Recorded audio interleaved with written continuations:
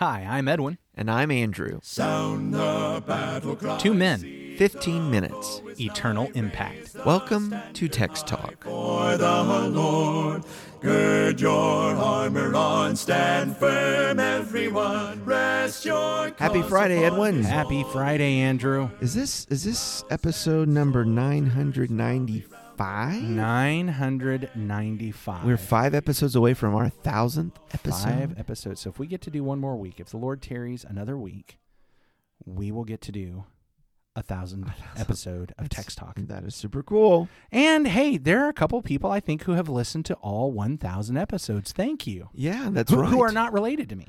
And I've met some people who are telling me they're trying to catch up. That is such a hard So maybe thing. we shouldn't. We'll talk about how you got 1,000 to do. What episode are you on? 15. Okay. Whew.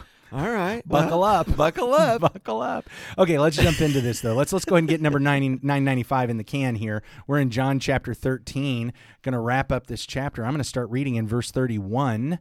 When he, that is Judas, when he had gone out, Jesus said, "Now is the Son of Man glorified, and God is glorified in him.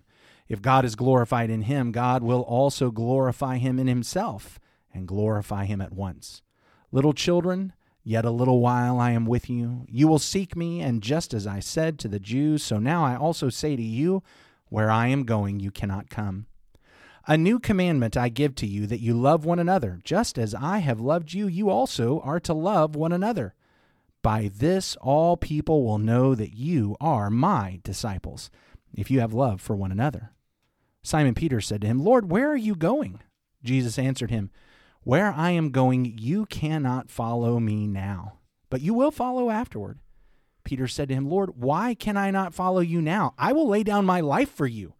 Jesus answered, "Will you lay down your life for me? Truly, truly, I say to you, the rooster will not crow till you have denied me 3 times. No, I'm just thinking about that with Peter, and maybe in light of some other things that we've been talking about and studying on. But the words there in verse 36, where I am going, you cannot follow me now, but you shall follow me afterward. Yeah.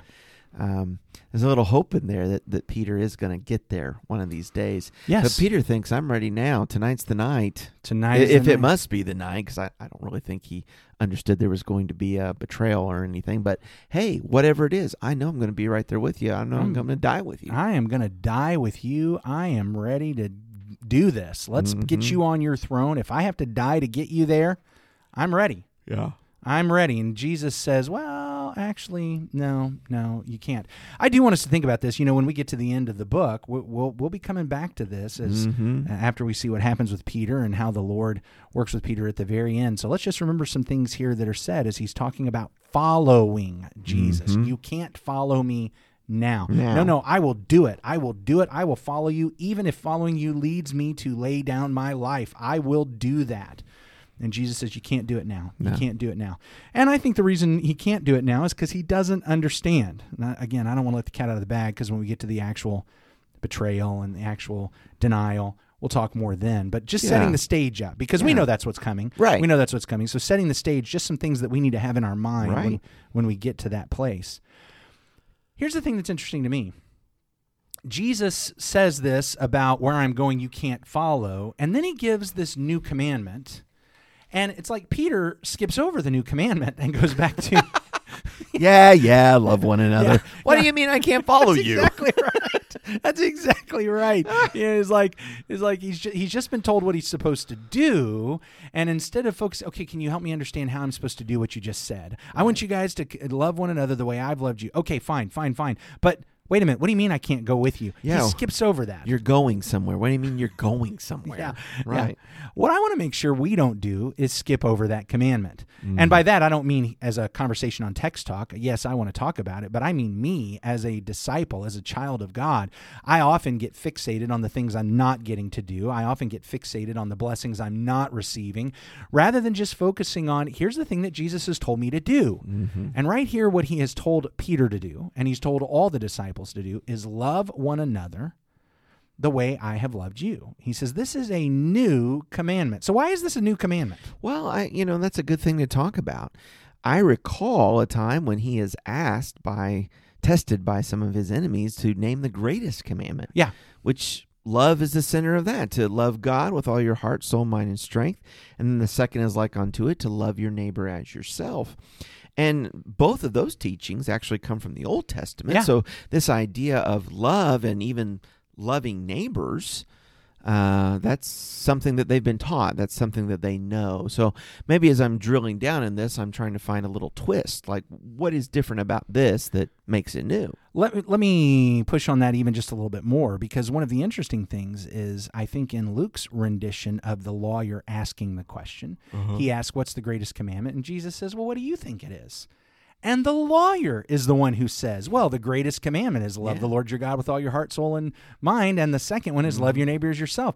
Boy, when I see Luke's accounting of it, I realize that it actually didn't take Jesus coming into the world for everybody to figure out those are actually the two greatest commandments. Even this lawyer could figure that out. So that's what they've been taught. That's what they're supposed to do. Yeah. Maybe part of this is we actually haven't seen anyone do it. Okay. Until we come to Jesus. Okay. And especially to the degree that Jesus has done it. So is the new part of this, because as we've talked about those two greatest commandments, love the Lord your God with all your heart, soul, strength, and mind, and love your neighbor as yourself, here it's love one another as I have loved you. It's a different standard. Yeah. It's not love others as you love yourself. It's love one another as I have loved you. And so what he's done with them most immediately is he has just washed their feet.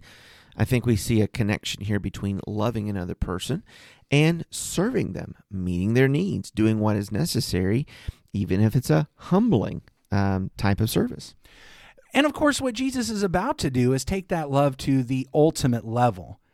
Truly, the true kind of love that God has for them, we didn't know until Jesus went to the cross. And so it is a new commandment in the light of this level and layer of love is so deep, is so powerful, it's just not been understood until you see Jesus on the cross. Well, and you see a little bit of progression here, because in the 13th chapter, when he's talking about this, it's washing feet. But when we come back to it in the 15th chapter, no greater love than this, than a man lay down his life for his friends. And so Jesus gets there, that the manifestation of this love is, I will die for you. Yes, that's exactly it. I'm going to die for you. And so when we think about loving one another as Jesus loves us, we are at a depth of sacrifice, an incredible amount of sacrificial love. I know, one of the interesting things, and I know I've written articles actually along these lines, and I think I've come to reassess this. I've heard this by a lot of people, and like I said, I think for a little while I thought, yeah, this is right, but let me just throw this out. That old standard, love your neighbor as you love yourself. Oh, we'll see what that means. That assumes love of self, so you can only love your neighbor if you love yourself. Yeah. And so there's three great commands. Love God, love your neighbor, and love yourself. And of course, you have to love yourself first. But I've actually thought through that a little bit more, and I get why that's appealing to folks, because, again, I think I've even written articles years ago kind of saying that same thing, because I kind of bought into it. But the more I've thought about it and the more I've studied, I really think Jesus is just saying, this is kind of the natural state. You're looking out for yourself. You look out for yourself. And I get it. I know in today's milieu of the psychology and the emotion that we're dealing with, there's a lot of people that don't treat themselves the way they should. Right. And I understand that. And there's a place to talk about that. I don't want to deny that there should be some self-care. I don't want to deny that you should not overwork yourself. I don't want to deny. I get all that. There's a place for Sabbath. You need all that. But I think there's the point, like even in Ephesians, it just points out that, look, what people tend to do is nourish and cherish themselves. No man ever hated his own flesh. Yeah. Now, I may misunderstand how to nourish and cherish myself and do it all wrong. Right. But normally I'm looking out for number one. Normally I'm trying to get what I want, what makes me feel good.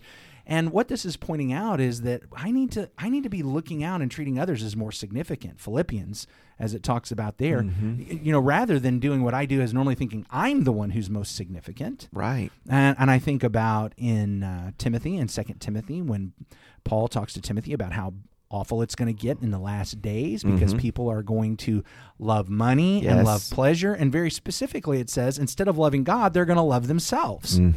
So yes, there needs to be a place of self-care. I understand that, and very often the advice we're given on that, yes, you're on the airplane, put the mask on yourself first. I get that. All of that is true. Right. But we got to make sure we're not missing the scriptural point. The two greatest commands are love God and love others, and we've got to keep it there. Well, I was just going to say, because the danger is that in the name of my self-help and my self-love, I actually do put myself again first before God or before a neighbor, and that's obviously contrary to what is being taught.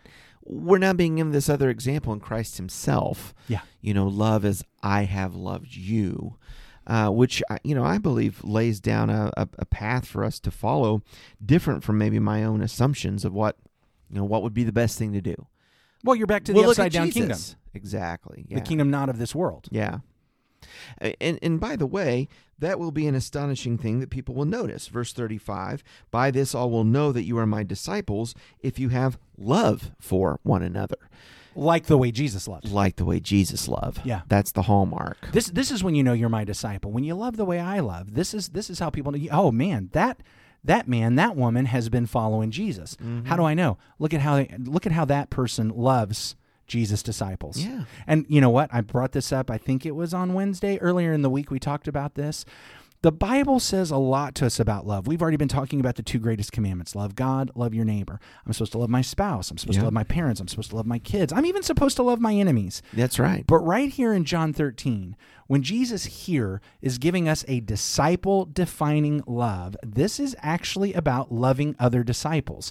If you have love for one another. He does not talk about if you have love for everybody in the world. Yes, we are supposed to love everyone. Yes, we do good to everyone when we have opportunity, especially the household of faith in Galatians it points out. But yes, I understand. But here, what he's pointing out is that folks ought to look at Jesus' kingdom citizens and see a behavior and a relationship among us that stands out, that is different, that folks say, I can't find that kind of relationship anywhere else. I wish I could have some of that. I want to be in that. In fact, think about this from a big picture going all the way back to the Old Testament. Yeah. Israel was supposed to behave in such a way, loving God and loving their neighbor, that when God would bless Israel, he would bless some who would turn around and be a blessing to everyone. And then what you would have is folks from other nations looking in and saying, oh, wow, I want to live there. Yeah. I want to live among those people, because among those people, that's where the relationship with God is. Among those people is where this loving relationship with one another is. That's where blessing is found. It goes to show who the true God is. Yes. Yeah. Yes. And I think we need to recognize that, because a lot of what happens today is this notion that what churches are supposed to do is so disperse the blessings of God to the world, is that, if we go ahead and give you kingdom blessings before you come into the kingdom, you might want to come into the kingdom. And I think what Jesus is demonstrating here is kingdom blessings need to stand out as being amazing, so that people say, I want some of that. I want to be in the kingdom. I want to be in the kingdom because I see that's where blessing is. I see that's where love is. And if I can just, for just another minute, bring up another Bible story, that story of the prodigal son, what happens? The prodigal gets out in the foreign land. He's wasteful. There's a famine. And then very specifically, no one will help him. He knows where to go to get the help, to get the love, to get the relationship. He goes back thinking he'll be a servant, but he finds out, no, I can be reinstated as a son. That's what's supposed to be happening in the kingdom, that this relationship is so powerful that folks out there say, I want to get in. I want to be loved like that. And we are loved in Jesus Christ. We thank you so much for joining us today for Text Talk. If you happen to be in the Tampa area this weekend, come out and worship with us. We'd love to meet you at Livingston. Say hello. Go to our website, www.christiansmeethere.org, for all of the location and times. And we're going to close with a word of prayer. Our great God and Father, we thank you so much for your love and the love that you've shown in Jesus Christ. The new commandment that Christ gave to love one another as Christ has loved us. And Father, we pray that we would. We pray that the world might know you are God, Jesus is the Christ, by the love seen in your people and in your church. We mark our prayer in Christ's name. Amen. Amen. Thanks for talking about the text with us today. I'm Edwin Crozier, and I'd like to invite you to join the Christians who meet on Livingston Avenue in Lutz, Florida this Sunday for our Bible classes and worship. You can find out more at christiansmeethere.org. Check out our daily written devotional that goes along with today's episode. You can find a link for it in our show notes. Michael Eldridge sang all 4 parts of our theme song. You can get more from him at acapeldridge.com.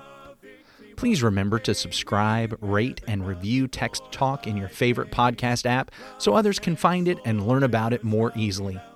Have a fantastic day. Steady, pass the word along. Onward, forward, shout aloud, Hosanna. Christ is captain of the mighty throne.